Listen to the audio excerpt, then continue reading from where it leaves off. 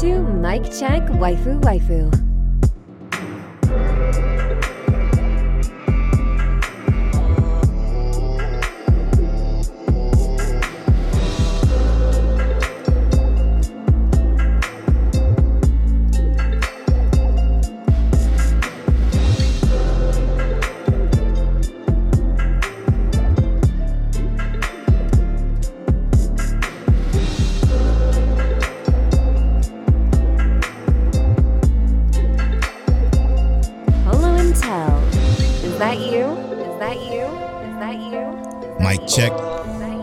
Mic check, waifu, waifu.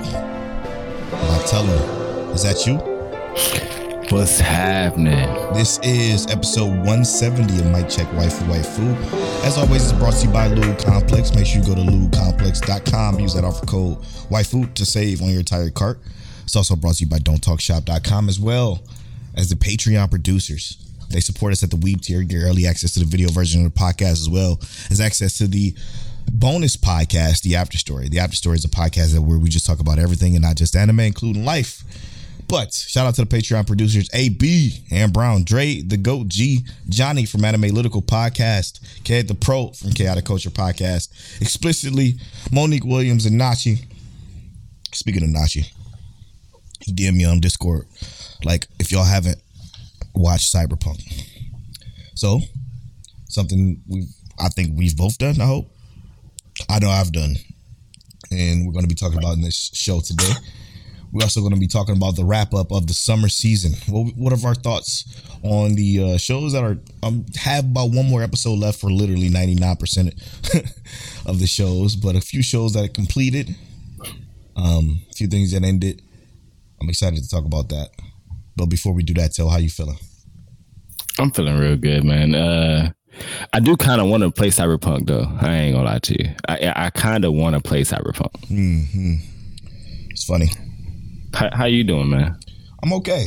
Again, this fucking cough won't leave me. It's irritating, but we're gonna deal with it. Not too bad myself, though. I'm chilling. And I did play Cyberpunk, so I got a lot to talk about when it comes to this anime. Other than that, I do know some stuff, though. I know some stuff. So I was looking, I was like, ooh. Do you? I know about Atom Smasher. Okay. And I know about, what's his name, Barsky. We'll talk about all that later. Tell, what is your episode of the week this week? Like Check Waifu. It's super hard. It's between Made in Abyss and Summertime Rendering, but hear me out. I'm giving Summertime Rendering their flowers at the end of the season because they deserve it. Absolutely. What a great fucking episode. But then we had like Rent a Girlfriend with some great stuff. Pretty good. Yeah, it was a lot of really good things. I'm gonna choose Summertime Rendering. Ooh, Vermilion Gold too. I'm gonna go with Summertime Rendering. Yeah, I'm definitely gonna choose Vermilion Gold. I was already gonna choose Vermilion Gold. From that episode was extremely touching.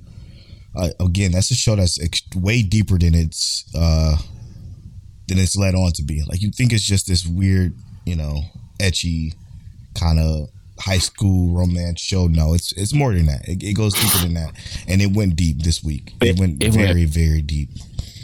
Very deep. I kind of wanted to talk about it. Yeah, very sad too. Yeah, very because sad. Like, you think about the context of the show. Yeah. Right. Our main character. Should we take it? Yeah, let's take it to spoiler talk.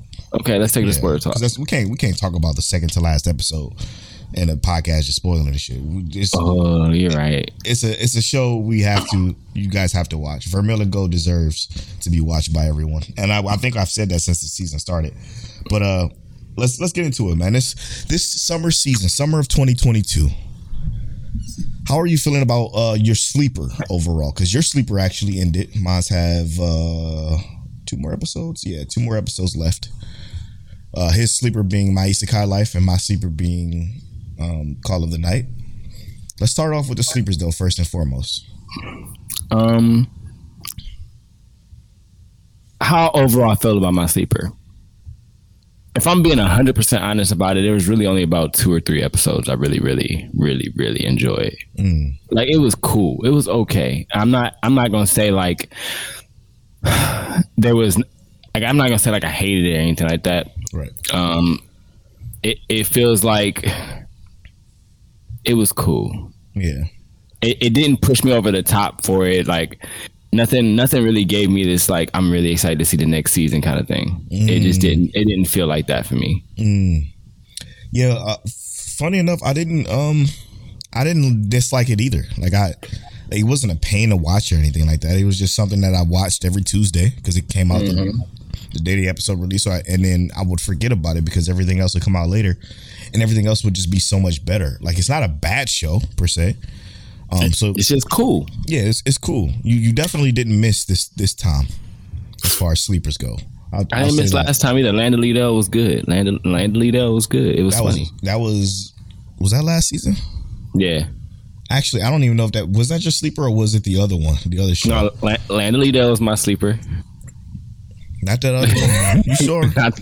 not the other one. I'm sure. Don't try to play. Nah, hold on. Land of Liddell was my sleeper. I might have to go back in the archives for this one because I think what you chose was that one with the magic student dude and the witch lady with the staff. That was from like so Land of Liddell was before that then. Yeah, Land of Liddell was before that. Because you're right. That was what was it? The witch? Yeah, that was ass-tastic. Mm-hmm. But Land of Liddell was fire. It was absolute fire. Yeah. How you feeling about your sleeper though? Call It a Night. It's so fucking boring, bro. It's again a pretty show. It sounds good. It's so fucking boring. To be honest, they had probably one of the better episodes they had this week with the kids when they went to the school. And really? They met the other vampire. Was that last week? No, that was this week. But I kind of felt like the previous episode was better. No, this one was better for sure. You think so? Okay. Yeah, because it gave us a little bit more into like the vampirism of the show. You know what I'm saying? Which is something that we haven't had. We just kind of had what we had with the girls and them talking about killing our guy. But I think the fact that seeing a teacher, become a vampire and not eat anything for how long they say, a year? 10 years. 10 years. Jesus Christ. And then get killed like that and got this mysterious woman, that kind of brought some intrigue to a show that was just extremely flat for me. The show is flat. It goes in a straight line. It doesn't really do anything different or too special, but it's cool to look at and listen to, and that's how I feel about Call It a Night. I didn't miss. It's not a bad show.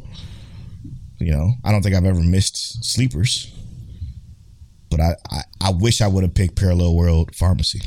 Call It a Night was definitely a lot better visually than almost anything else it had. So I can agree with that. Like, to me, I feel like Call It a Night was a joy to just look at. Yes, bro. But I do agree that sometimes you dive into like the story aspects of it, and you just like it's okay. Yeah, it's okay. But that's what I was saying. I really did like the last episode because it kind of gave that relationship between one of the vampires and the guy that had kind of fallen in love with her. Sure, but did you but did we care though? I cared. I didn't care about the vampire, but I cared about how that interaction played out, Right. Not the characters themselves, but just the scenario. The scenario. So I also agree with that too, like I didn't really care much about the characters outside of our main characters. Right. And even so, our one main character doesn't really feel like an enigma. He just feels like a middle schooler who can't go to sleep. And then this vampire who we have no idea how actually old she is, hanging out with a kid, which also is kind of weird, but it's all that shit's very weird too. I see, this is maybe kind of strange to say, but I'm great at like, I became numb. It's actually a terrible thing to say. Never mind, I'm not even gonna say it. Nah, bro, say it. We already here. It's the Japanese culture thing that I just became numb to. Like, for instance, I'm going to give you an example. The maid that I recently hired is Mysterious. It's a good show. It ended up being a good show. I enjoy it. But it's weird because, like, you have the maid. This maid has to be, like, 16, but you can't really tell because of the way they're drawn. She looks about 18, if you ask me personally, with the way she's drawn.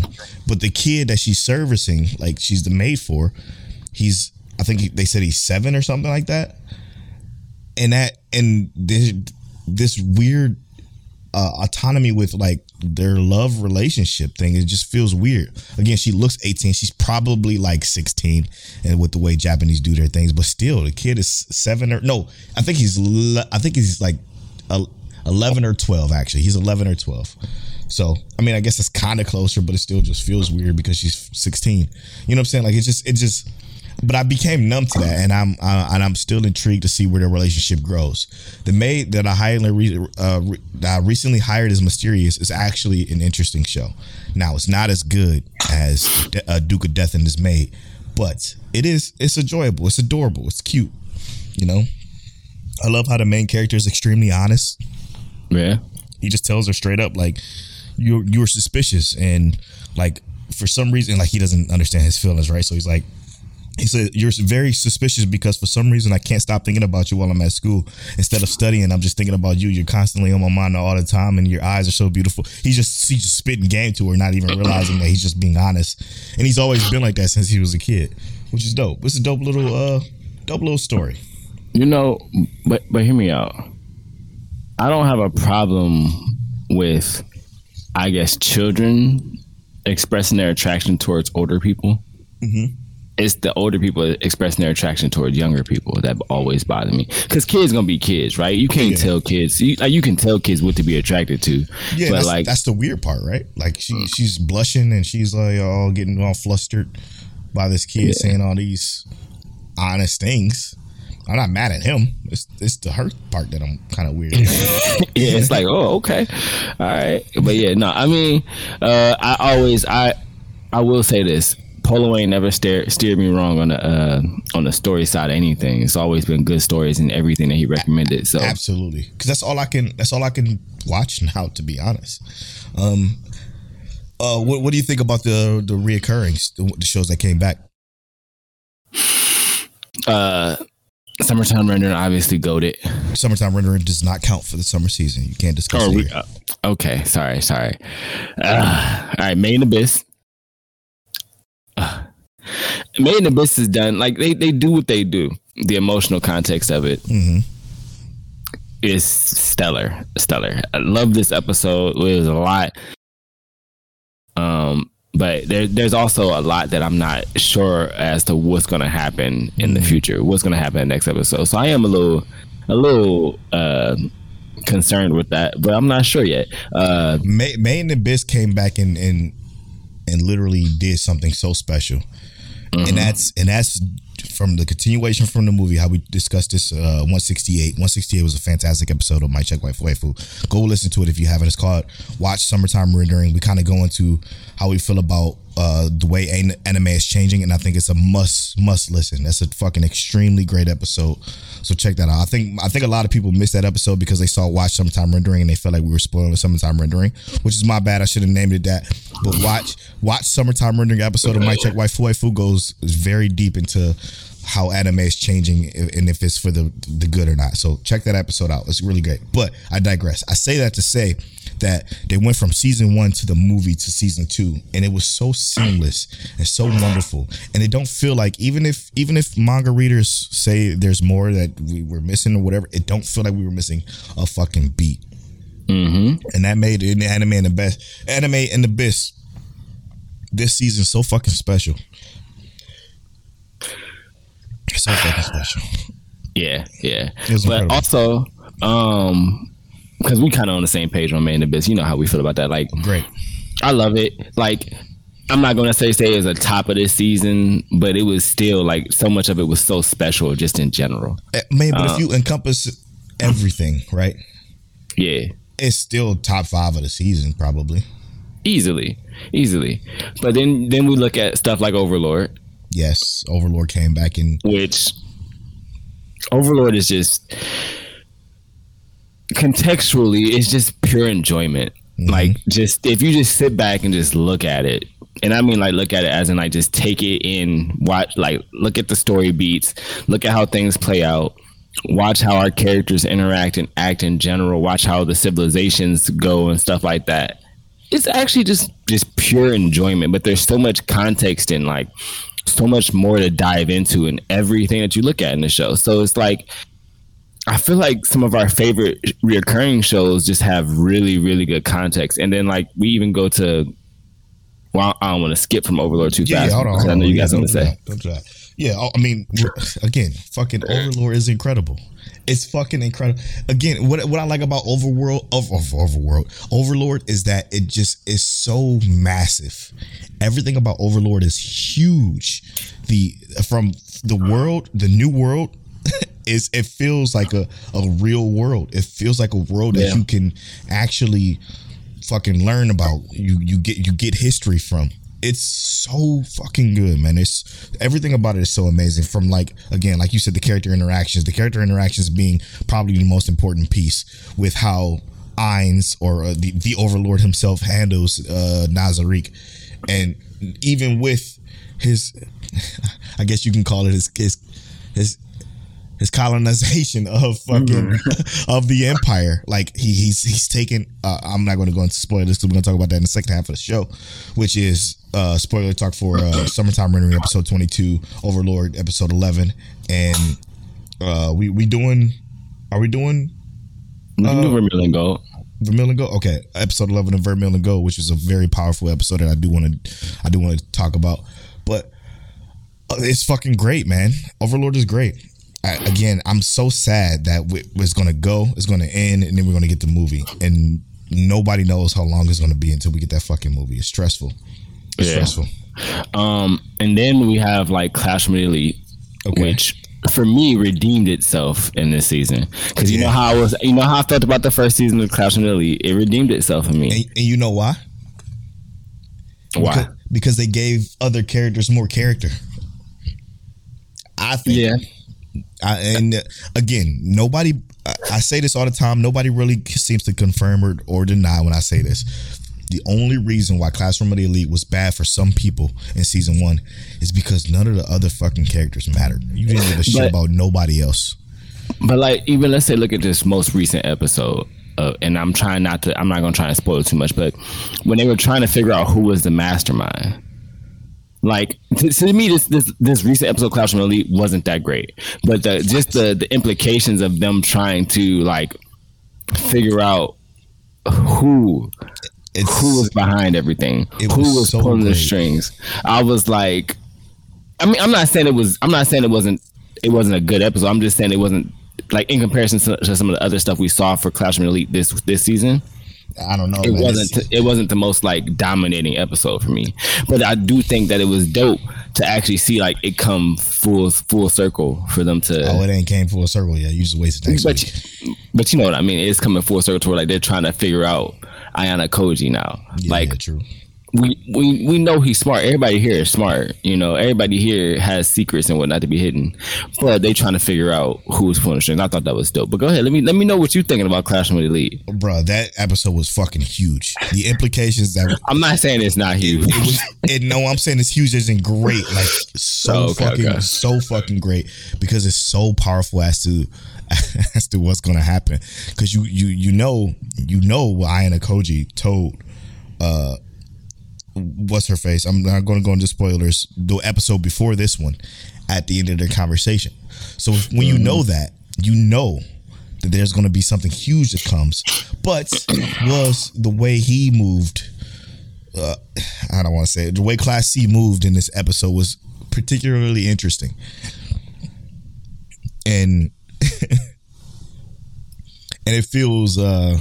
This episode felt like it was so much more dropped than I think people realize. And I got a feeling we're going to see it all come to fruition next week. No, I don't got a feeling. I know. So, for 100% fact. So before I go in on this anime, I want to ask what you think about Devil as a Part-Timer this season. I love Devil as a Part-Timer still. The comedic beats is great. The writing is still fantastic. I hate this animation, man. This animation, from season 1 to now, it's so bad, bro. It's so bad, and it's because White Fox, I think there were before. White Fox isn't doing it. White Fox did ReZero, and they went bankrupt for some reason. Hopefully, it doesn't fuck up ReZero, but this season looks bad. But I'm absolutely loving what we're getting out of our characters, out of our crew of characters, because again, my favorite thing about anime is the story, and what the story is becoming this. It's becoming more than just Mr.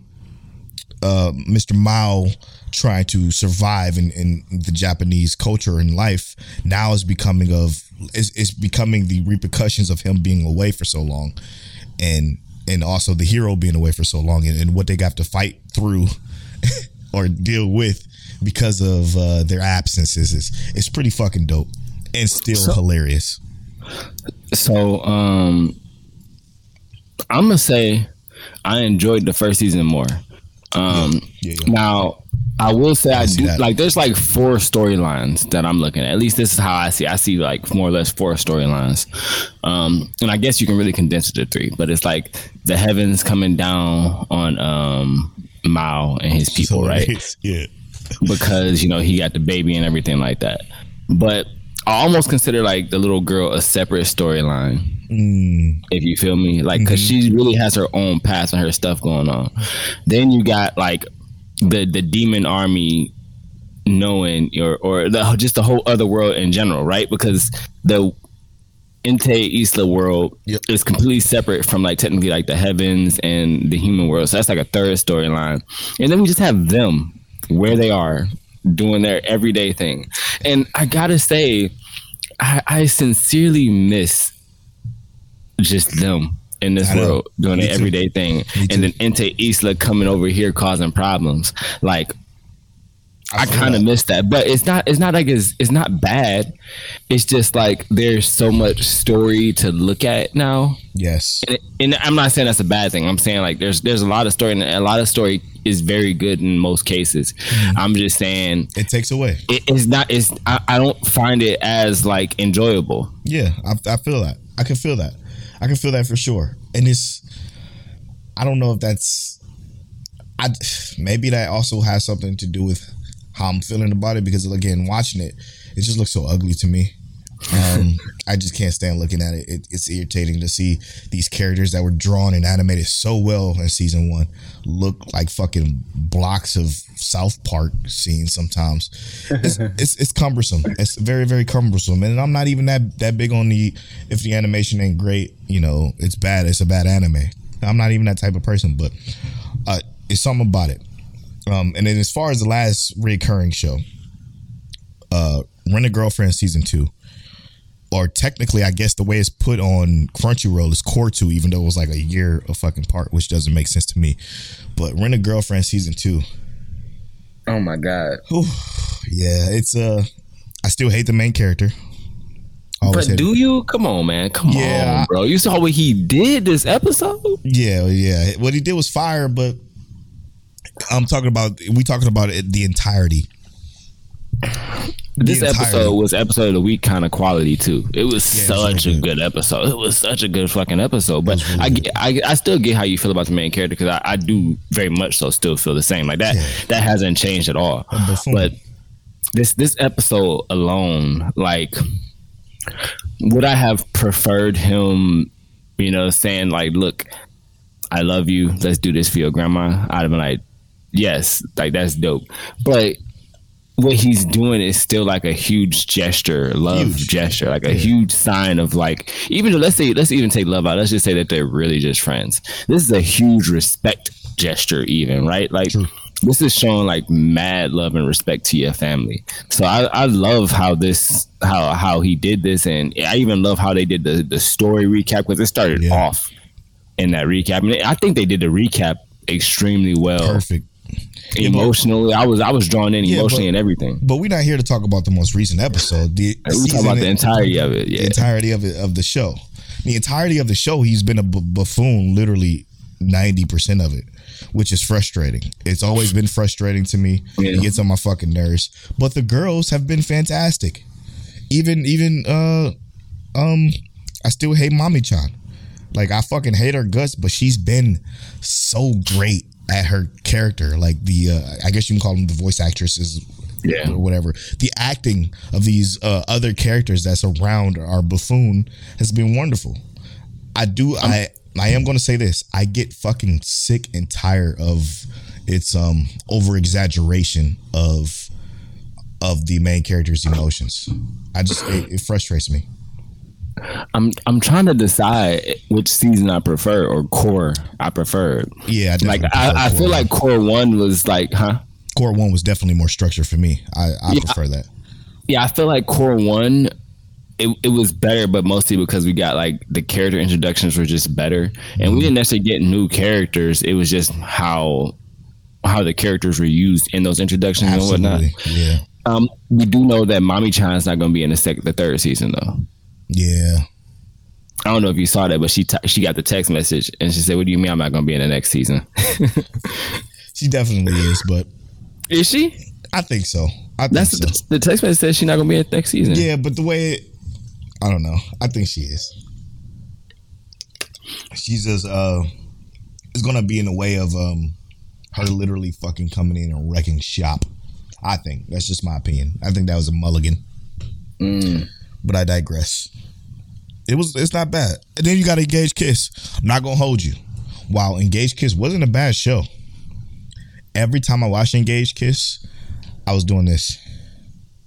For those of you that can't see, I'm on my phone. I would pick up my phone and I would pause it and I would just leave it there. I'm like, yeah, this is supposed to be an actiony fight. I don't really care. So I don't really care about anything that's really going on in Engaged Kiss. The storyline started to pick up, right? Like it felt like the storyline definitely picked up, and it also felt like some stuff was just thrown in there. Yes. The Asmodean thing, I get it, but I almost feel like they should have led with that a little bit, just kind of like alluded to it. Like, hey, we've had huge issues with things like, let's say, Asmodean or other demons from the other. Just something, but we do get the smaller demons, but I'm just talking about like make it like there's a huge sneak her in around, a fucking just let it be a civilian and she looks suspicious as hell or something like that. It's something like that. It just kind of popped up and it was there and it was I don't know. For me, it's just a lot. It's just a lot. And then they threw in, and this is a slight spoiler, but they just threw in that his sister hasn't emotionally aged since she was 3 years old, and I'm just like. Yeah, that's not a slight spoiler, by the way. But it's silly. It's silly.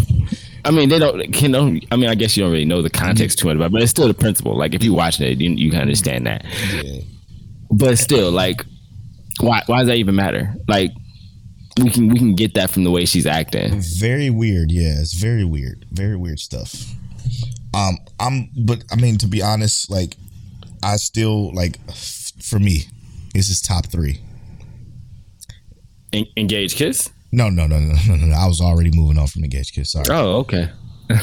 Go ahead. What's top 3? Top 3 for me, and I must probably start at number 3. My stepmom daughter is my ex. Fucking phenomenal new show. I'm so sad that it ends next week because I feel like we can go 24 and it'll still be strong, just as strong as ever. But I think my stepmom daughter is my ex is definitely like one of my biggest surprises this season for sure. That's why it's top 3. That's a good choice. Yeah, for sure. I think the relationship is an interesting one that's not completely full of like weird, just like my domestic girlfriend kind of weird drama. It's just it's natural. It's a actual situation that makes sense for the title. So you have a couple that was together who parents just happened to become together, and now they're under the same roof again with feelings that they never reconciled in the past, and it's fucking extremely interesting. They just kind of broke up and they ended. So it's extremely interesting to see them come together in this what you would think would be a forbidden relationship, which is technically now that they're step siblings, but it's just you can feel this tension and like unresolved fucking intentions. It's a show of it's a roller coaster ride, and I enjoy it too much. So I also have a little bit of shame from this season. What's that? I picked, I was watching the anime channel on Bakumatsu Bad Boys. Oh, I forgot about that. Yeah. I love the art style from it. I think it's really cool. But it's just, at some point, it became like like kind of like what you were saying with Engaged Kids. Like I just pull out my phone and it's just on in the background. Yeah. And I had to restart the episode, and I realized like it was. And I don't know if you noticed this, but I stopped talking about the anime like 3 weeks ago, and I realized at that time that I had to. I think I restarted the episode 3 times that week. Like I literally turned it on one day, then didn't watch it. Turned it on next day, didn't watch it. Waited it, turned it on again, didn't watch it. I was like, all right, I'm done. we have these moments, man. If I have to try that hard to get through it, it means like, because I was definitely getting through it. Now there was a lot of stuff I enjoyed, but it was just like at some point it just didn't feel like this was even necessary. Like why do I even have this on my list? And I should drop it. And it's only got one more episode left to be finished, and I just feel like I should just binge it and finish it and then knock it out and just have it completed. Yeah, just have it completed. But it's like, man, bro, it was just hard. I feel that. Before we get back into my top 3, I got to go back because this is definitely top 4 to Black Summoner, man. Black Summoner. We don't know how many episodes it's going to end at, but again, I'm glad it's still going because it's still interesting. It's still extremely intriguing. His sister, just quote unquote sister, the hero he summoned, just popped off. Very, very interesting episode, but I'm just curious to see that one keep going. Now, since it's an ongoing show that's still going, I'm not going to talk too much about it, but I think it's a great show. What do you think about Black Summoner? For something new for the year, definitely one of the better ones for the season, for sure. For sure. Top tier. I love it. One of the great isekais that came out this season. And then number 2 for me in my top 3 conversation, Yakuza Guide to Babysitting. Fucking phenomenal. One of the most wholesome, heartwarming, intriguing shows this season for sure. A absolute must watch for anybody that like anime. If you don't watch anime, I think this is one you can put on that list of shows you will recommend to people that don't watch anime, I think, personally. So can I and I'm just kind of piggybacking off what Polo said. I haven't watched Yakuza's Guide to Babysitting, and the only reason I haven't watched it is specifically for what Polo said. I recommended it to my wife. We watched the first episode, and now if I turn it on without her, she gets upset. So we're gonna binge watch. I'm gonna start from the beginning again and watch it with her because she really wanted to watch it. It's so fucking good. And I was like, I agree. It's really good, really wholesome, feels really good. About 2 impossible times. You got a slight little tear run down my face. He said impossible. 2 impossible, like this spades. And then number 1 for probably, well, I don't know. I'm not going to speak for you, but for me, this season, as far as new shows go, Parallel World Pharmacy, absolute surprise, complete fucking banger, top tier quality show. I absolutely love this show. Even the most recent episode was episode of the week material, but I had to give it to Vermel because it was just such a powerful episode. But Parallel World Pharmacy was so good. It's still so good. We got 1 episode left, which again makes me fucking sad. I'll let you guys know if there's a season 2 yet or not. But I'm looking forward to how this ends because it looks like it's going to be a battle. And I'm not going to say much more than that. If you haven't watched Parallel World Pharmacy, go watch it today. We ain't going to go into no spoilers. Tell, what do you think about Parallel World Pharmacy?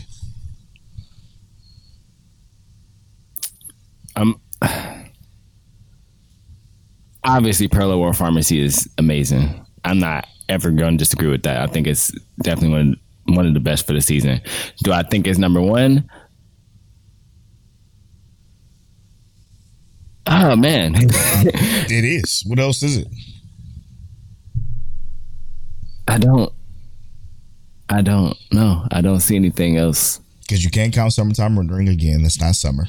Yeah, if we take out anything that's reoccurring. Yeah, of course, yeah.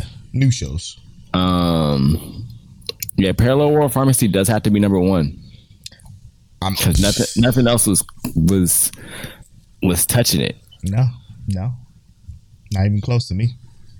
It's crazy. Now, if you're talking reoccurring, I don't know. I mean, maybe it'd even be in the top 3 there too. Yeah, I would say it could possibly be in the top 3 for reoccurring because we still got Summertime Render, we got Overlord, we got Main Abyss, we got Parallel World Pharmacy, and then we got Classroom Elite. I definitely Summertime Rendering is still not summer though. It's you're right. Yeah, it's not even like a break of the course or anything. It's just literally a continuation. It's the spring still, yeah. Mm-hmm. But if we're looking at, I would definitely put it above Classroom Elite for me this season. Mm-hmm. I got Main Abyss, Overlord, Parallel World Pharmacy, Classroom Elite. Yeah, and I only like those two ahead of it is because they're just it's just so much more that I've been a part of with those other shows. Yeah, and honestly, even weirdly enough, the Overlord and Main Abyss thing possible switches for me if I'm being like just what I enjoy more. Yeah. If I'm being objective about like the overall production of it, I might go with Main Abyss because the music is amazing. And that's really why.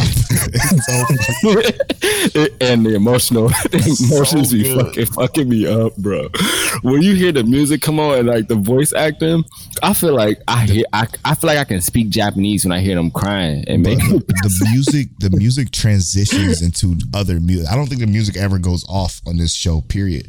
It transitions to different scenes so brilliantly that it's unbeatable, bro. It's unbeatable. All right, man, that's gonna do it for the fucking summer, man. The summer is incredible. Overall thoughts of the summer, Tell. Amazing. Yeah. Amazing. I only want to say this because Moody said something talking about what we think about the fall season coming up. Do we think it's gonna be better than the summer and all that stuff? And I said, nah. Or do you think that the fall season is gonna crush anime this year? And I do think things like Bleach obviously are gonna really stand out.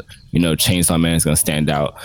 But I also said that anime for the fall season this year have to beat the raid boss. And we know what the raid boss is. Summertime Rendering. Absolutely. Come on, man. This fall ain't coming close. Again, this fall ain't coming close to spring or summer, probably, to be honest. You're going to have your onesie twosies, but like we talking Bleach and we talking Chainsaw Man and Mob Psycho 3. New stuff? If you talking new stuff, no. It's not even close. It's not even fucking close. It's not even close. Even Chainsaw Man doesn't even come close to Summertime Rendering or Main Abyss or Overlord 4 or fucking what else came out in the spring? I forgot. What was the spring hit too though? Mm-hmm. So many shows. There's no. All right. To answer that question, no. We got the end of 86 in the spring. Also the summer. Yes, we did. Yes, we did. And then this summer, we also got, even though it's hard to count it for this summer, but it is this summer, we got Cyberpunk Edge Runners. Now let's get into that. Tied to the show. Here we go. Summertime Rendering, okay, is based off of a video game, which is based off of a series that is created by Mike Pondsmith, a tabletop. What are you talking about?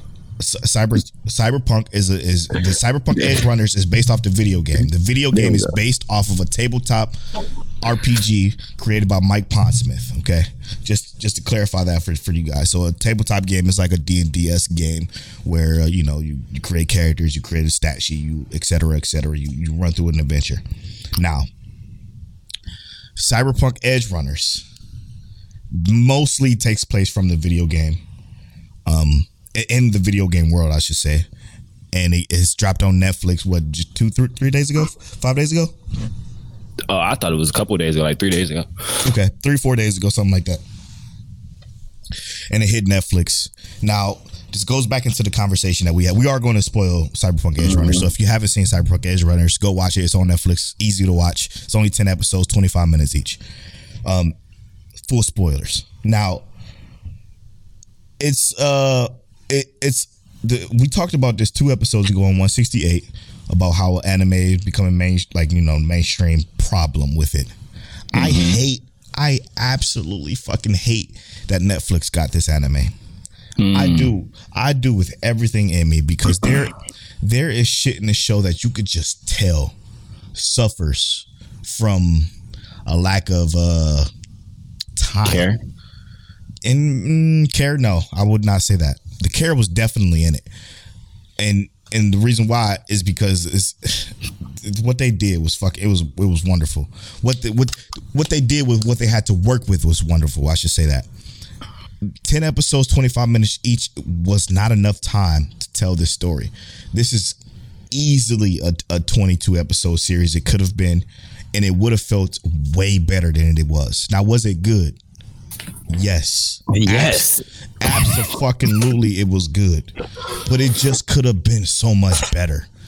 And I could tell you could tell they fucking had to cut what they had to cut in order to deliver this concise 10 episode package to Netflix, and that pisses me off so much. Even though, and also for context, the show was also delayed.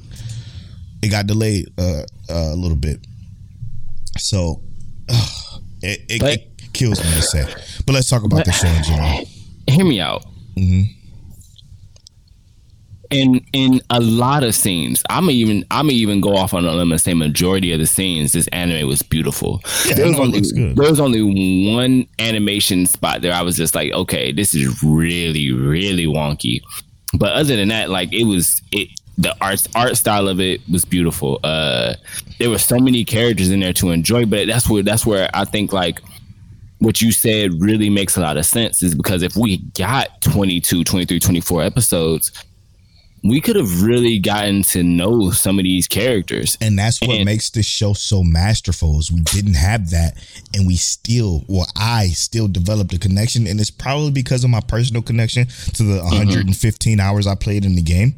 But like the connections I felt to the characters, the Edgerunner characters, was like, I just know that because of time constraints, we got to do a time jump, or we got to pass time quickly while still giving context within like the story, so we can advance the story forward faster.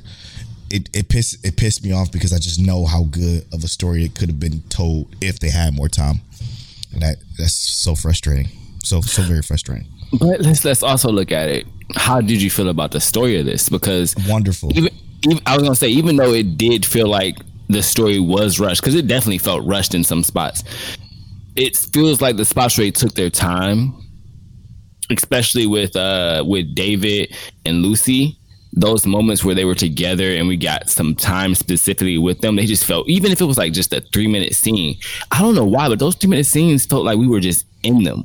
And then we were just sitting there for a while, just like, and it was enjoyable. I'm not saying like it was dragging. I'm saying like it really pulled you into those like those scenes. Yeah. So it was really good. But even like, I feel like they did such a good job at like demonstrating how some of the enhancements worked.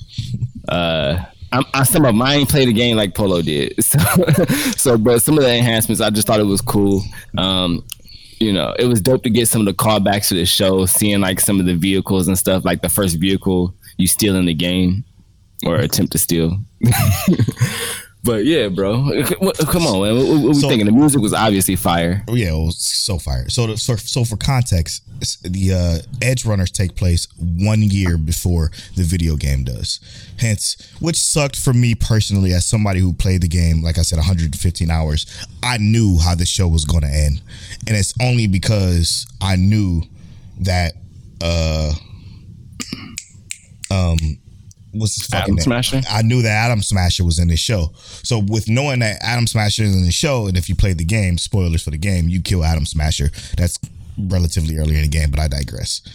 You kill Atom Smasher. So it's like Atom Smasher's already dead from when we played the game super early on. So I know exactly how this is going to end if Atom Smasher is in this world, which means that it's not going to be a good ending for our character.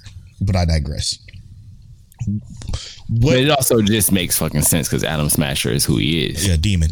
If you haven't played the game, listening to him talk had to be grating. I think like you played a little bit of the game, so you know how they talk. So to me, when I think about this, watching this shit has so much shit in it from the game, like so much shit from the game that you would be like, oh look. So it was just that much more enjoyable. So for example, Lucy's house is the same house as oh my gosh, Judy's.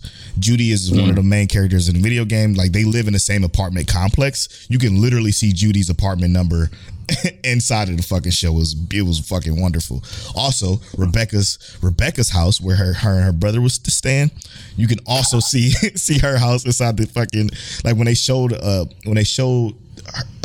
David go to Rebecca's house. You could see that fucking spot in the game because you have to go there for another mission to do something else. It was fucking phenomenal. So good. So all those callbacks, like the chooms, the way they talk about iron is what they call the augments, and how everything operates is so fucking phenomenal because in Cyberpunk the game, you have to worry about what David and what Maine was worried about. And that's cyber psychosis. You have to kill the fucking cyber psychos. It's just so much shit in this world that if you haven't played the game, will seem probably a little confusing.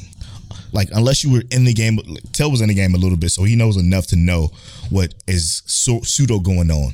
But for people who hasn't played the game, and you could tweet at me at Mike Check Waifu or at Polo Born Father, let me know how you feel watching this show, not knowing shit about the game, because I'm very curious to see how that is, because there's so many fucking callbacks and call outs. Like, again, one of the first big missions you do for Militech is in the fucking show. It's like, I'm baffled at how fucking good that they intertwine both the show and the anime, because again, some of the characters that you see in the show is in the game and you meet them and you deal with them, and at some points, like what's her name, Wakoka, one of the fixers, Ripper Doc. No, the Ripper Doc is we don't meet this Ripper Doc, I don't think, in the game. Well, he's not as animated per se, literally. But like it's so good. It's just so many small things that is just. I was again. Sorry for going on this tangent. I'm just infatuated with this game because the game is like one of my top 3 RPGs of all time now. But to hear the conversations and everything that they say, be a part of this show made it so much more enjoyable for me. Again, if it wasn't rushed though, it'd probably be the perfect anime if it wasn't so rushed. In my opinion. The thing, what made it feel rushed for you? Because for me, what felt rushed was some of the storylines, but also like how quick some characters it felt like they evaporated. Felt like. No, and I get how that's supposed to happen because it makes sense for the context of the world, but sometimes it just felt like boom, and then we lost a character. Yeah, no, that part was very Cyberpunk-esque. The problem is you didn't spend enough time with them before that happened, before that snap happened. I think is what you're saying, right?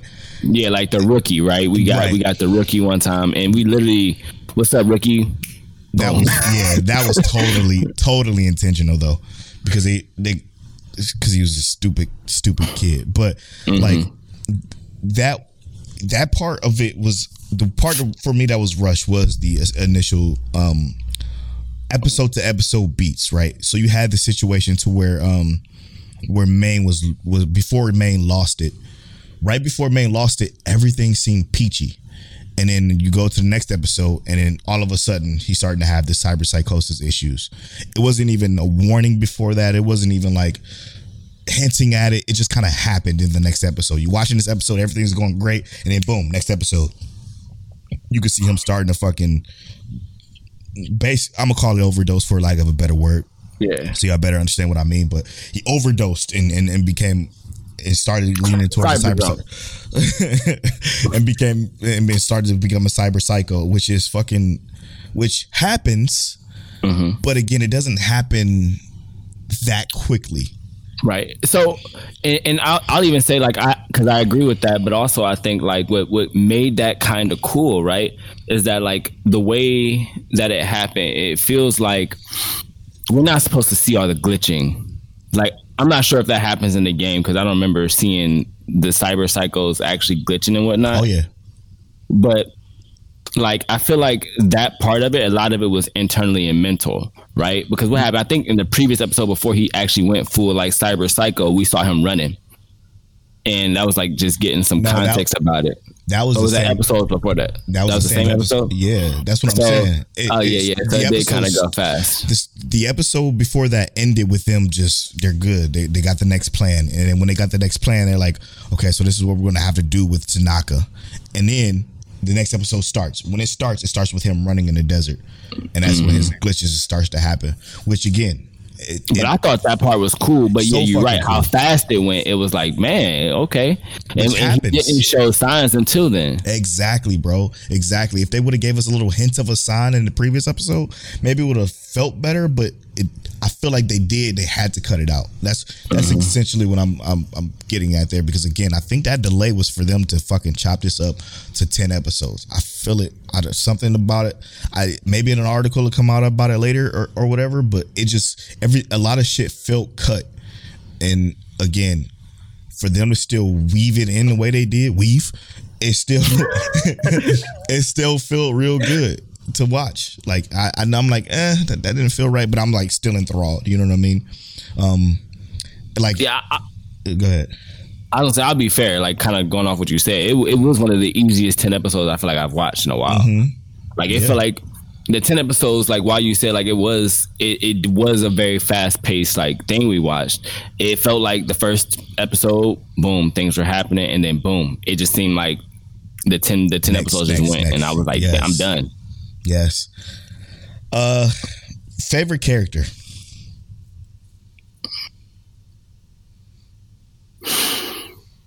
Rebecca started to win my heart at the end. Oh, I love her so much.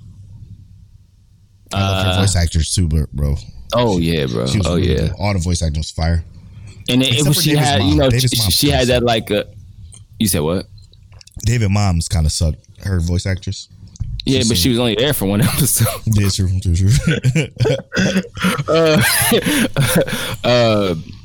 Yeah, Rebecca, she started to win my heart. So it's between her and just David himself, because like David's fire. David, I really like him because like, yes, he's special, right? But he was still very much so human. And he just felt like he had something to prove. And I feel like a lot of us end up in that spot where you grow up with, like, you got your mom and you want to live up to her expectations. Then you go out and you want to do your own thing, but you still end up following somebody else's expectations. Right. And that's what he did all the way to the end, until he got to the point where he felt like, you know, he kind of did what he needed to do. And I still feel like, and I hate to say it, but I feel like there are some still things that are like unaccomplished for him, like Absolutely. That he didn't get to finish. But you know, it is what it is. That's the reality of the world, is that you're not going to always have your wishes come true, but it was still just dope to see it play out. So David and Rebecca, probably my two favorites. Lucy was cool, but Rebecca over Lucy for me. Absolutely loved Lucy. Lucy was probably my all-time favorite. And for a little context, this might be why, but when I played Cyberpunk, the build I built, all by myself. I didn't do any internet looking up for this build. I built a Netrunner. I was literally, I fucking barely even shot guns in that fucking game.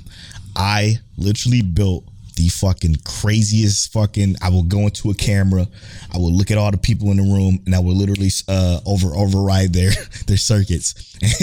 I will literally overheat their circuits, and then they will all just fucking fall to the ground.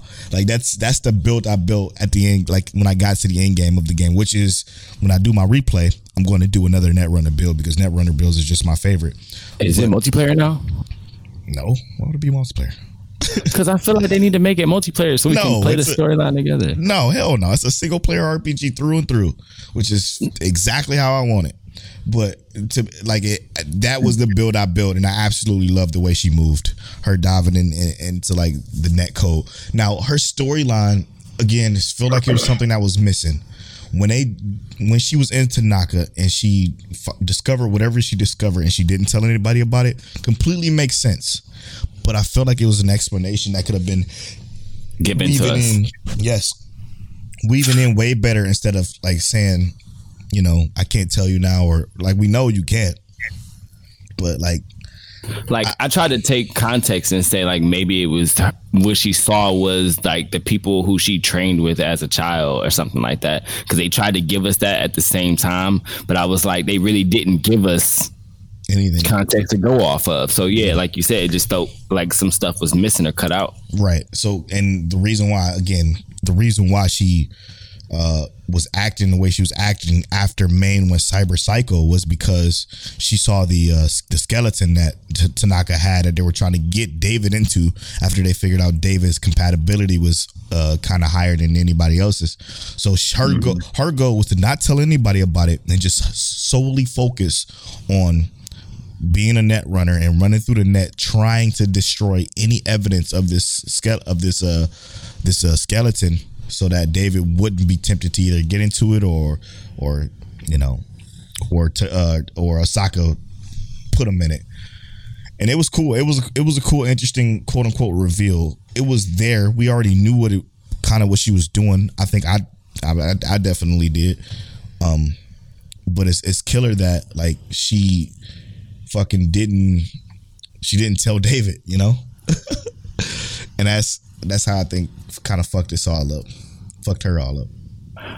Also, I had no idea that Mike Pondsmith was a black man. Oh yeah, Mike Pondsmith is a black dude. Yep, with a little mini fro and some glasses. Mm-hmm. He's a beast. Yeah, and I was talking about how like this came out like the board game came out in 1988. Yeah. It's an oldie. Yeah, bro. I might have to go ahead and cop that board game. I don't, because I play D&D, so I'm with it. I don't think it's. I think it's probably a cool world or whatever, but I don't think it without what CD Projekt Red did, minus the bugs and shit that happened on console that everybody complained about. Without what CD Projekt Red did, I don't think it'd be as cool. Per se, but it's a lot of history with the game. It's super dope. All in all, great show for me personally. I think everybody should watch it if you haven't already. Well, just off the top of the head, what would be your like random rating just on the spot? What would you rate it? An 8.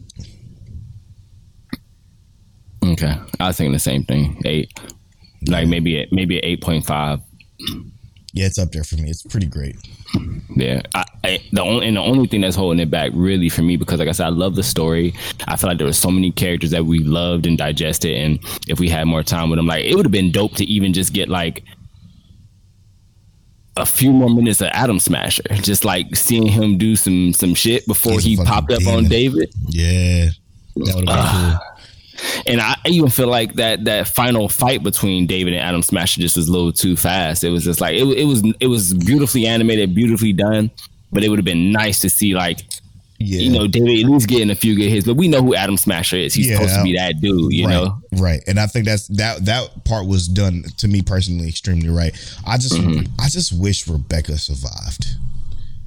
Like out of everybody that died, they did her dirty, bro. I just kind of wish Rebecca, Lucy, and Matthew Mercer, Falco survived. I wish they all survived. All 3 of those. That would have been great. Well, we got Falco and Lucy. Yeah, but Falco is again somebody who we barely even met. He just was kind of there at the time jump. So that's something that again had to be cut out. Falco had to be introduced somewhere, and they cut it out. Like he just was there. It happened to be their getaway driver. Very strange, man. Very strange cuts, I would say. Let's get to know Mike Check Waifu. This is part of the podcast where one of us rolls a random number generator. The other is a question associated with that number. We only have 5 questions in the list. I'll roll the random. I'll read the questions, and the number is 3.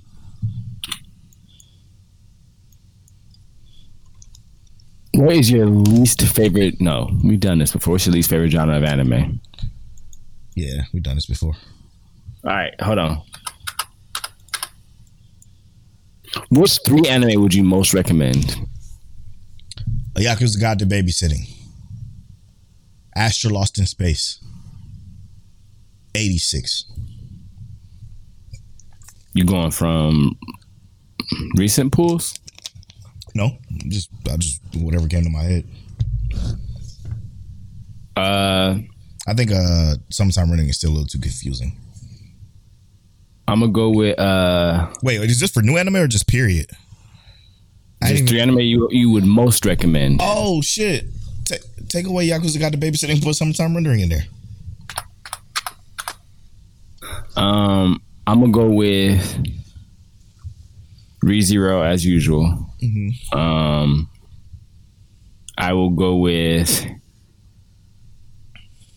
Asher Lost in Space as well. Nah, let me go with something different since you already chose that. Sheesh, you chose 86 too? Yeah. Oh yeah. I'm gonna choose Vivi Fluoride's I Song. Great. And then my last one is going to be one of Polo's favorites, Steins Gate. Great one too. All right. When we come back, we'll be talking about spoilers for Summertime Rendering. What was that episode again? Episode 23. Yeah, 23. Overlord 4, episode 11. And Vermilion Gold, episode 11. We'll be right back after these.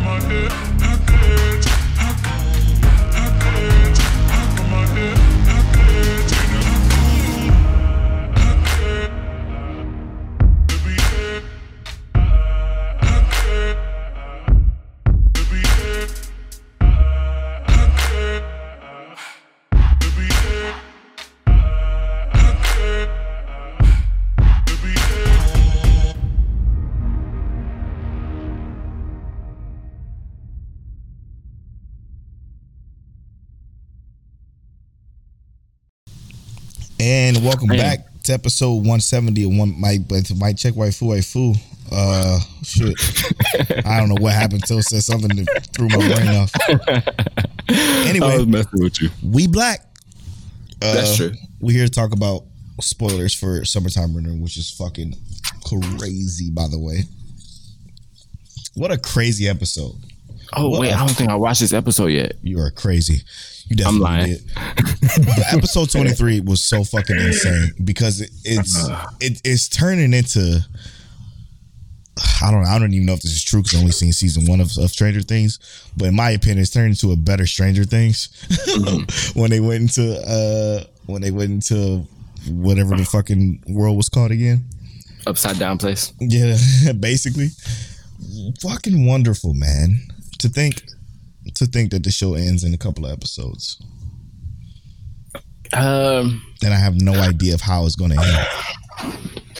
end. This whole going into this other dimensional world thing, right? After we figure out Shide is a piece of shit, by the way.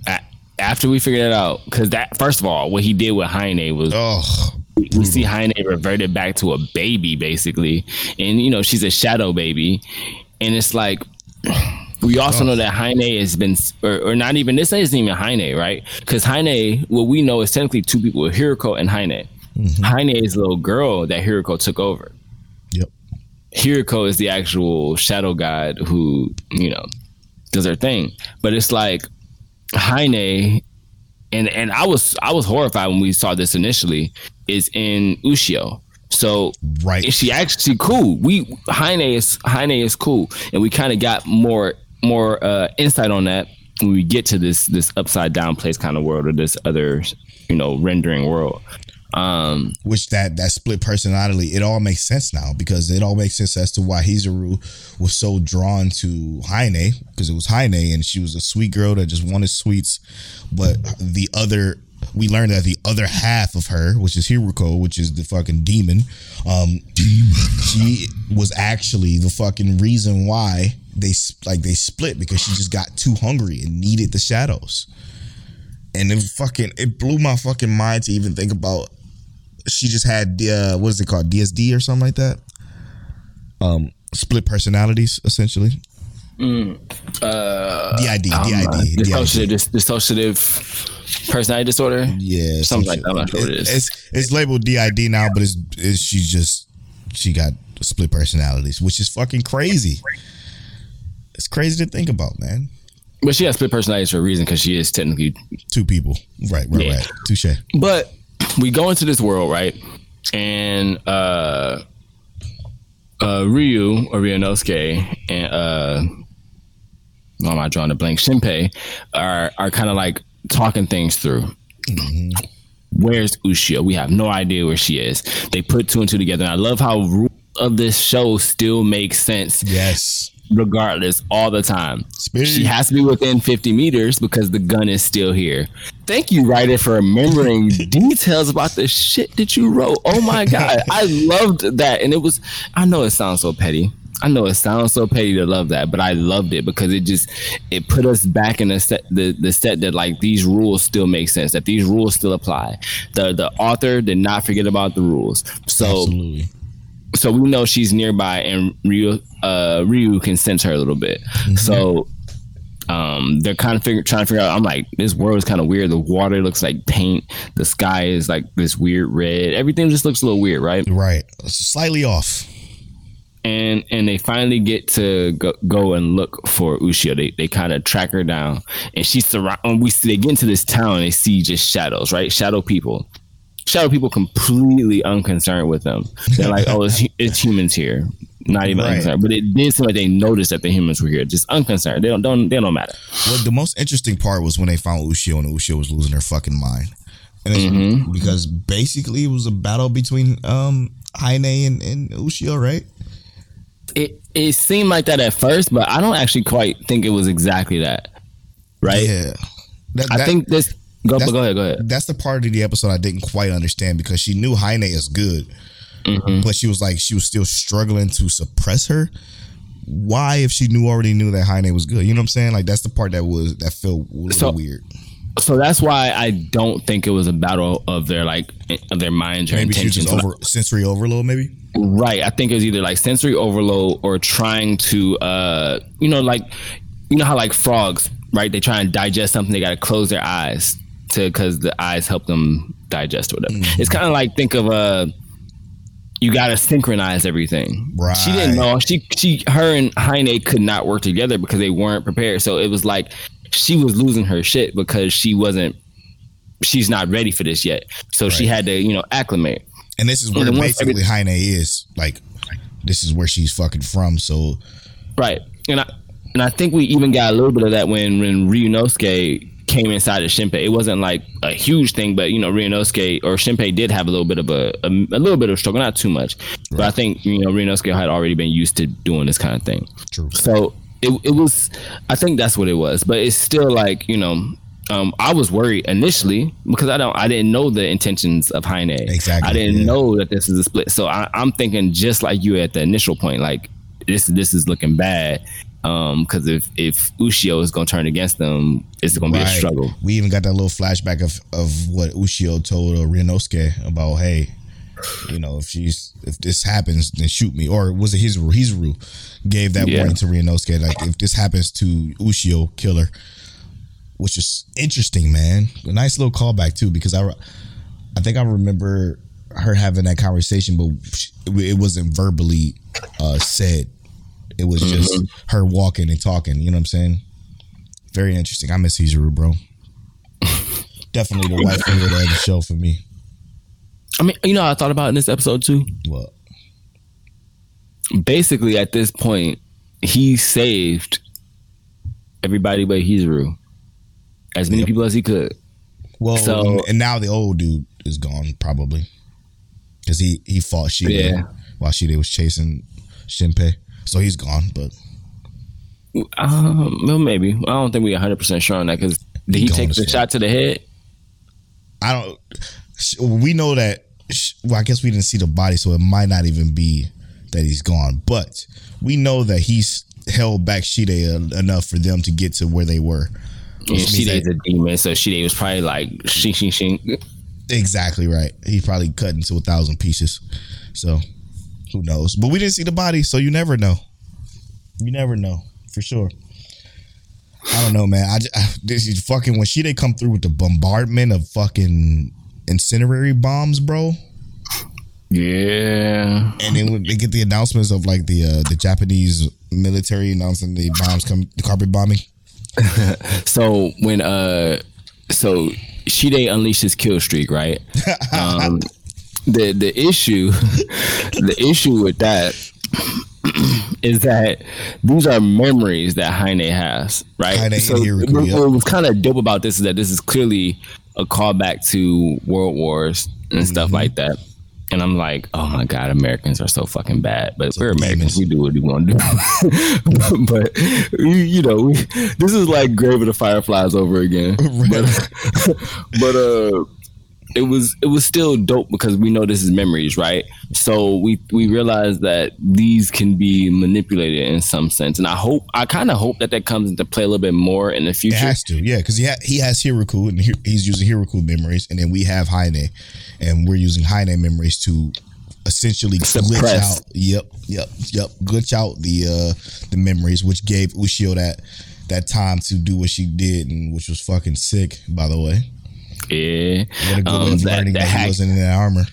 Yeah, the hack and slash, and then so clearly the armor also can make the face. Right. Right. So that was fucking Shide is an actual fucking demon. He's actually, yeah, bro. There's something going on with that. Go to DreamCon, that might be my cosplay. Give me an extra set of arms. Oh yeah, I forgot to mention you were going there. Oh yeah, we still trying to decide if the kids gonna go, but all right, because I ain't trying to go by myself, Polo. Anyway. But all right, so we basically find out Shide a demon because he ain't even in the armor. The armor just acting by itself. in this world specifically. But his goal is to initially knock fucking Ushio's eye out and take it for himself. Mm-hmm. So he then can have Ushio powers. He almost had it, man. He was so fucking close.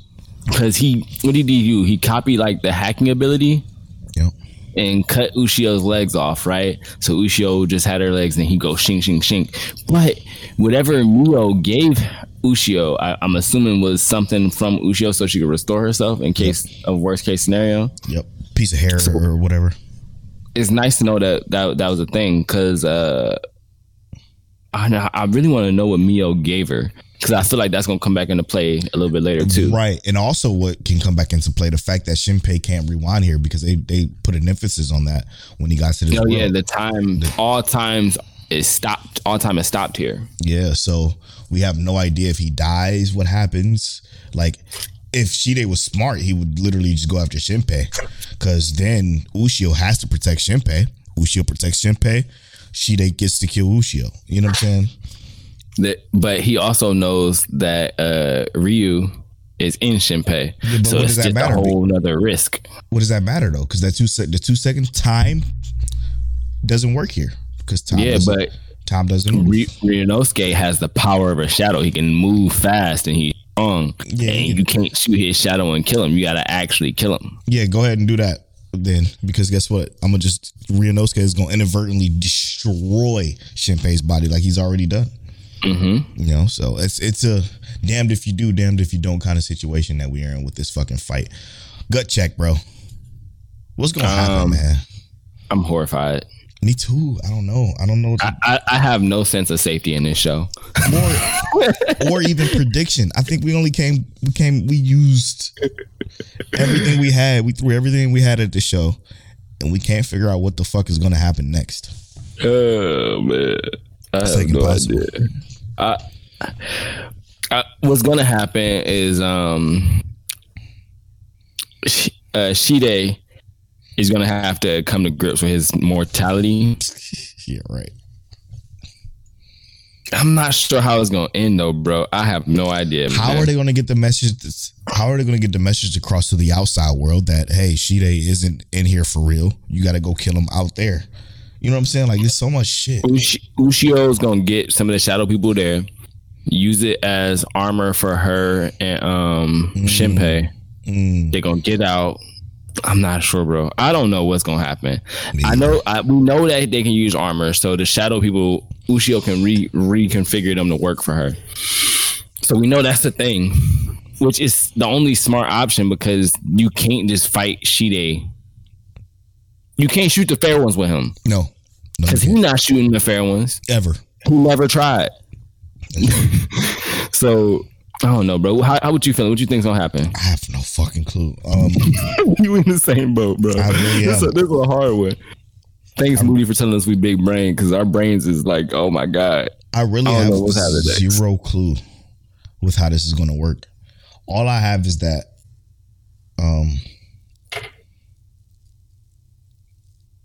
I don't know, man. Shinpei has his mind. Shinpei has Ryunosuke's powers. So with the powers combined, Captain Planet, they're gonna come up with some crazy shit that's gonna outsmart Shide in his current situation. But I do not know how Shide can outthink this in this particular situation, because you got to go out there. Wait, did they make it back out there? No, I think they're thinking up a way to get out. Interesting, bro. I have no which is why I gave that philosophy that she can just redo the shadows. Interesting, man. I have no fucking idea, bro. I'm sorry. No guess. We struggling, bro. But I'm gonna be real with you. How does anime keep getting better? Still, it's so perfect, bro. It's above Astro Lost in Space for me so far. I agree. Yeah. A lot of it is partially because there's more episodes, but it's also just really that good. Yeah, it's really that good. Not one downside here. They ain't dropped the ball yet. Not one. Anyway, let's move on to Overlord. Well, we still got. What's this, episode 11 of Overlord? Episode 11 of Overlord. Did you say Daylight? Yeah, Daylight. Let me look out the window real quick. We still got 2 more episodes of Overlord left, which I'm looking forward to. Highly looking forward to. But this episode, where do we want to start here?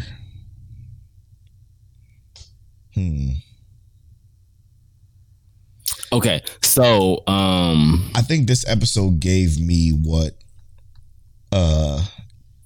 kind of what I've been wanting to discuss here. Okay. This episode had some of the dopest shit. Now, I'm gonna just go, you know what? Skip this. I'm gonna just go right to this. Did you know that was Pandora's actor? Not immediately, but I caught on part way through, and I'll tell you why I caught on after. You gonna keep talking. Yeah. You could tell it was Pandora's actor only via the way he was. Not okay. I'm gonna skip past the obvious shit, because the obvious shit is him not having his world item inside of his stomach. That's obvious, right? That's how you know that was Pandora's actor. But it was also the way he talked. There was a slight tinge to the way he talked that was different than his normal Ainz voice, even in the sub. I hope they do that in the dub too. I don't know if they will. Maybe they will, but it was a slight tinge to his voice that kind of gave it away. And I didn't know that until when he used a specific move. I forget what move it was. That Ainz has that's so fucking strong that didn't seem to do much to the Dragon Lord, because that's what he is. He's a Dragon Lord. Essentially, that's not even I guess spoilers. That's a Tony Stark Iron Man suit. Yeah, exactly. It's not even a person inside of that armor, by the way. So it's being controlled by that dragon that we saw talking. And that suit is pretty fucking dope, by the way. It's so dope. It was a level 95. He's fighting Pandora's actor, who is level 100, but because he's copying Ainz, he only has 80% of Ainz power, which that's how I knew it was him when he used that. I think it was the lightning ability. Which is so fucking strong that when Ainz uses that ability, but it barely did anything. I'm like, wait a minute, that's not right. That's not right. Regardless of if he's resistant to magic, and the fact that Ainz couldn't go through that barrier too, by the way, was also another reason why you figured out it was him. But like, when that happened, I'm like, okay, this has to be fucking Pandora's, which was brilliant, by the way. Well, so for me, what kind of threw me off, right? I realized it was not Ainz, was when I was just kind of like, this ain't how Ainz really fight, right? Like, yeah, like Ainz fights hard people like this, like how he fought Shalltear. But when he Ainz hasn't taken any damage, right? And like you said, the armor is what, level 95? Yep. So I'm not sure exactly what level Ainz can take physical damage from, right? But Ainz doesn't take anything physical damage from what level? Lower than level 100? Is that what it was? No, he could take damage. But it's like, if it's like from a physical attack, it has to be from something higher than level 100. Right. No, it has to be I think it said above 90 or something like that. Okay. But regardless, he wouldn't have took that damage. What you're saying still holds true. Yeah. He wouldn't have took that damage because of the way Ainz PvPs. Right. And there wasn't also there was some preparation, but it wasn't the Ainz kind of preparation. Exactly, you know? Right. Yep. Like, it was minor preparation. Like, Ainz would be like lesser shield of restoration, major shield of restoration, major buff, unethical destruction spell. You know? Something like that. So he gonna buff everything before he get in there. You know what I thought you were gonna notice, and that's why I didn't mention it when we first started talking about it. What's that? It's the way Albedo was talking to him. Oh, because Albedo loves him. She talked to him like he was nothing. Yeah, so, she didn't. You're right as hell. I actually didn't even think about that. That should have been a dead giveaway. That's what I thought you were going to say. That's why I didn't even mention it, because I was going to give you that, Sean. But because she definitely didn't say nothing about Lord Iron. She just said okay, and just kind of did her fucking thing. But it was incredible, bro. It was such an incredible fight. Even to see Pandora's actor throw down with somebody was so fucking fire, bro. It gave me it made me wonder though, like, what does Pandora's actor regular power do?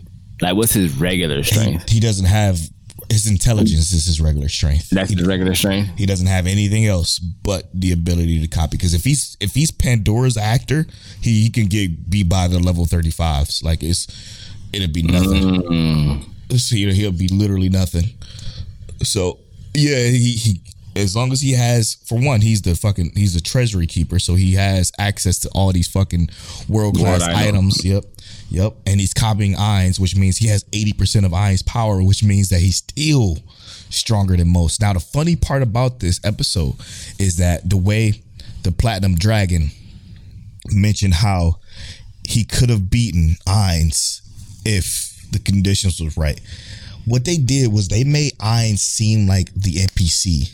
And they made Albedo seem like the player because Albedo was so much stronger than quote unquote Ainz, when technically she's just stronger than Pandora's actors as Ainz, which makes the situation of Ainz not even being there all the more genius.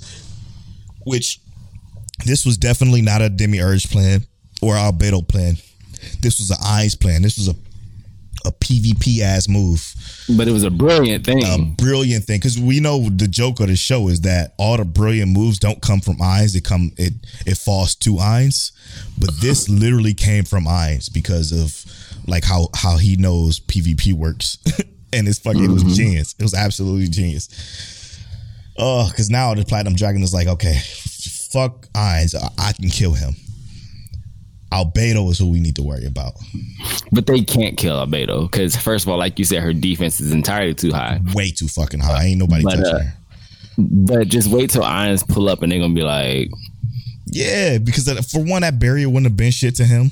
Like he would have... Because he obviously has world-class... His rings are fucking world-class items. And the only way you can get through that barrier is if you had another world-class item, which he does. Even in his stomach.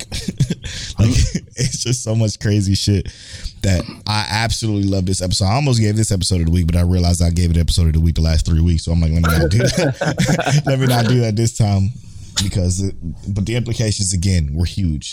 2 more episodes left. Absolutely love this show. It's great. All right, gut check. What do you think is going to happen in episode 12?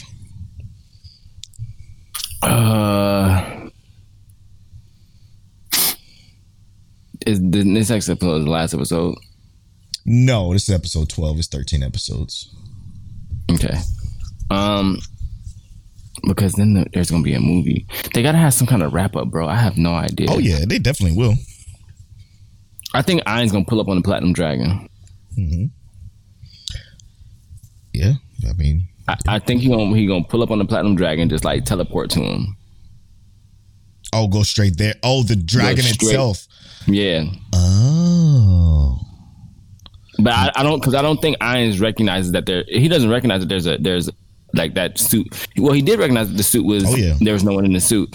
So yeah, I think he gonna find a location because he pinpointed the location of the dragon too, didn't he? I don't know that. I don't remember. I feel like I thought he said that. I think he's gonna pull up on the dragon. And I think he's gonna go there and he's gonna try and be like up front with him. Like, hey, I'm looking for other players. Wow, that's a great idea. I don't probably won't though. Yeah, I don't think that's going to happen. Only because the Platinum Dragon is in the Holy Kingdom. So what I think is going to happen is I think obviously this is when the Empire falls, right? So Ainz is going to go. They're going to fight. They're going to kill everything, and then the Platinum Dragon is going to pull up to try to fight the real Ainz. And then this is when we get real information on how Ainz pop off. Obviously, he's gonna pop the fuck off. With the fucking with the Floor Guardians, with Cocytus and fucking Sheltier, or as they say in the Japanese version, Cocytus. It's gonna be so dope. A whole kingdom full of demons. Dude, they brought 1,000 people. They had the Eight Fingers bring 1,000 people from the Empire and just bring them to Nazarick. So they're about to create this fucking almost utopia for these people. So it's so great, man. This show is so great. I'm very interested to see what's going to happen.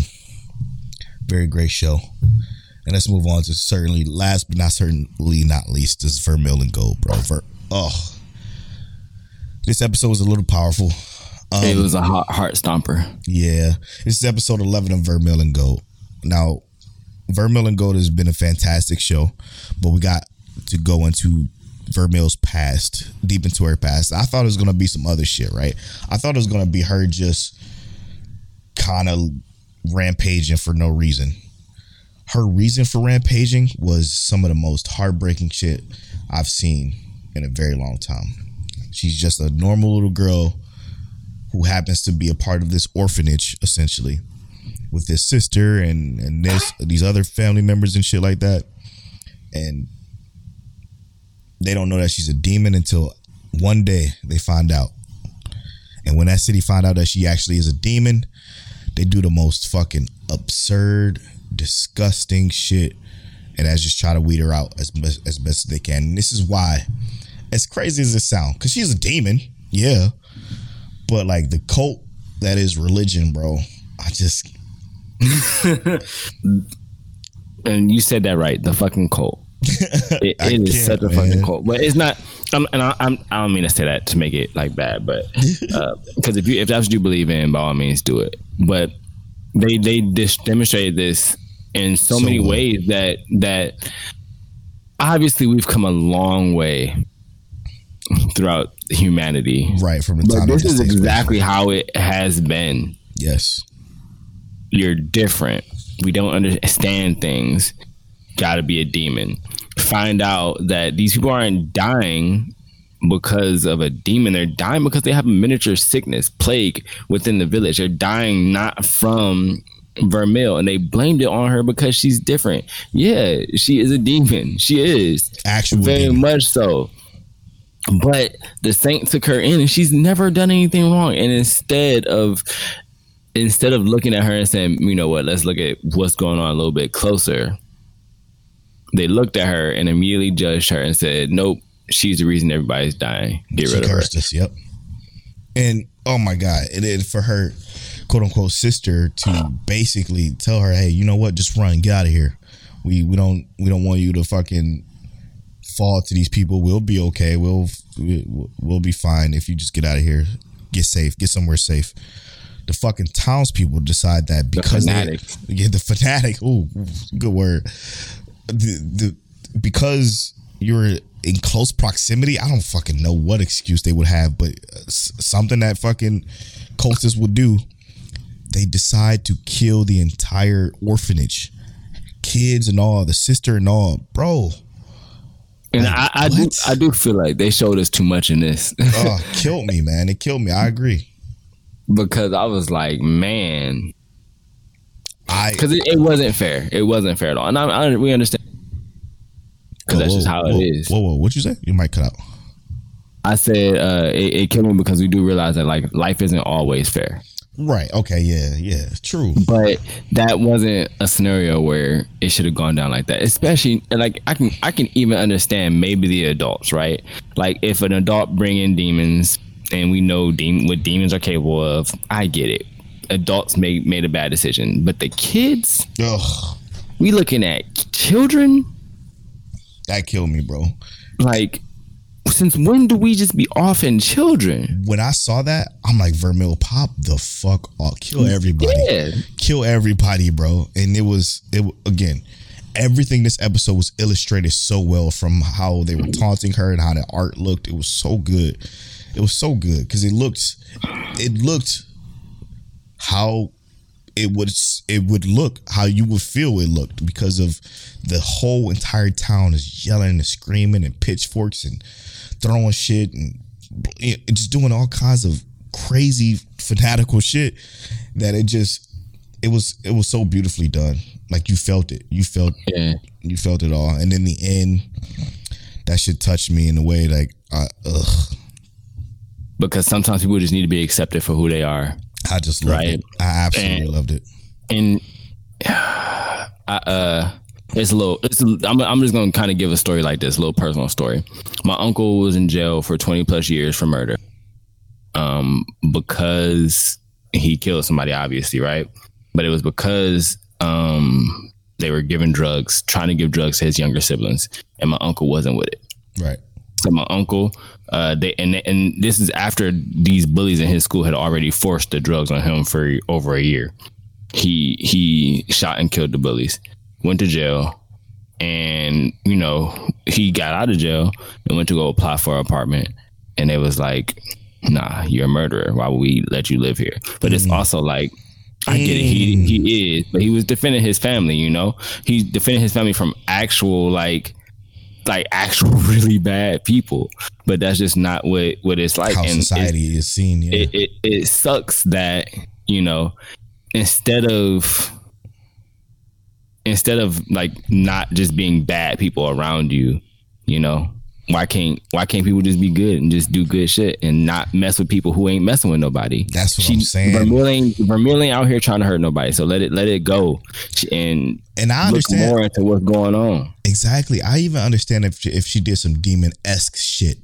She did nothing. She was a kid that played with her family, that loved her family, that enjoyed her family, that was thankful for the little bit that she did have because they were poor. Helping people in the village. Yep. Doing everything they could. And just gone. And then again, the way it ends, the way he embraces her and accepts her was beautiful. It was great. It was such a well done. This has been a well done story, and I still love this intro. Probably my favorite outro. Probably my favorite outro of all shows this season. To be honest, outros hit so crazy. I don't know, man. That Edge Runner. Nah, I still like this outro better, but the Edge Runner outro is fire. You're right about that. I feel like Vermeil is just too good, and I can't wait to see what happens now that they are. I guess you can say one now, because remember time stopped where they were.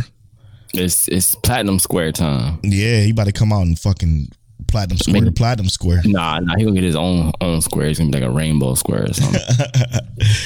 Oh shit, he gonna come out Diamond Square. Anyway, fact. That's a wrap for episode 170. What an episode. A long one. Right, man. We just finished talking about Vermeulen Go, episode 11. Great it was. All of the beautiful things that it gave us this episode. Man, damn near brought me to tears. Overlord, episode 11. Y'all already know.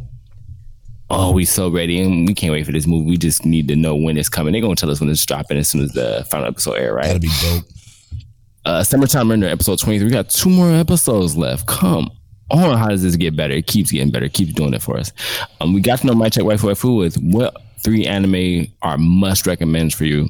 What would you most recommend for 3 anime? We also talked about Cyberpunk Edge Runner. Don't forget, Polo at the beginning of Cyberpunk Edge Runner said Summertime Rendering was based on the game, but he actually meant Cyberpunk Edge Runner. Oh, did I say that? Yeah, I was fucking with you. That's why I had told you. I said what earlier? We also talked about Polo gave us a top 3. I didn't give you all a top 3 because I don't know if I really had one. But we also talked about the whole summertime recap and what our summer anime kind of brought to us this year. We also reviewed our sleepers and kind of told you a little bit what we think about them, if they were hits or misses. Neither of us really missed this year, or not yet this year. Episode of the week, Summertime Render for me and Vermeulen Go Polo, and that's been episode 170 of Mic Check Waifu Waifu. I'm at Polo Bornflower on all social media. I'm at King Taliano on all social media. You can follow our social medias at Mic Check Waifu on Twitter and at Mic Check Waifu Waifu on Instagram and TikTok. And as always, Mic Check. You know, I kind of wonder how we came up with that like ending the way.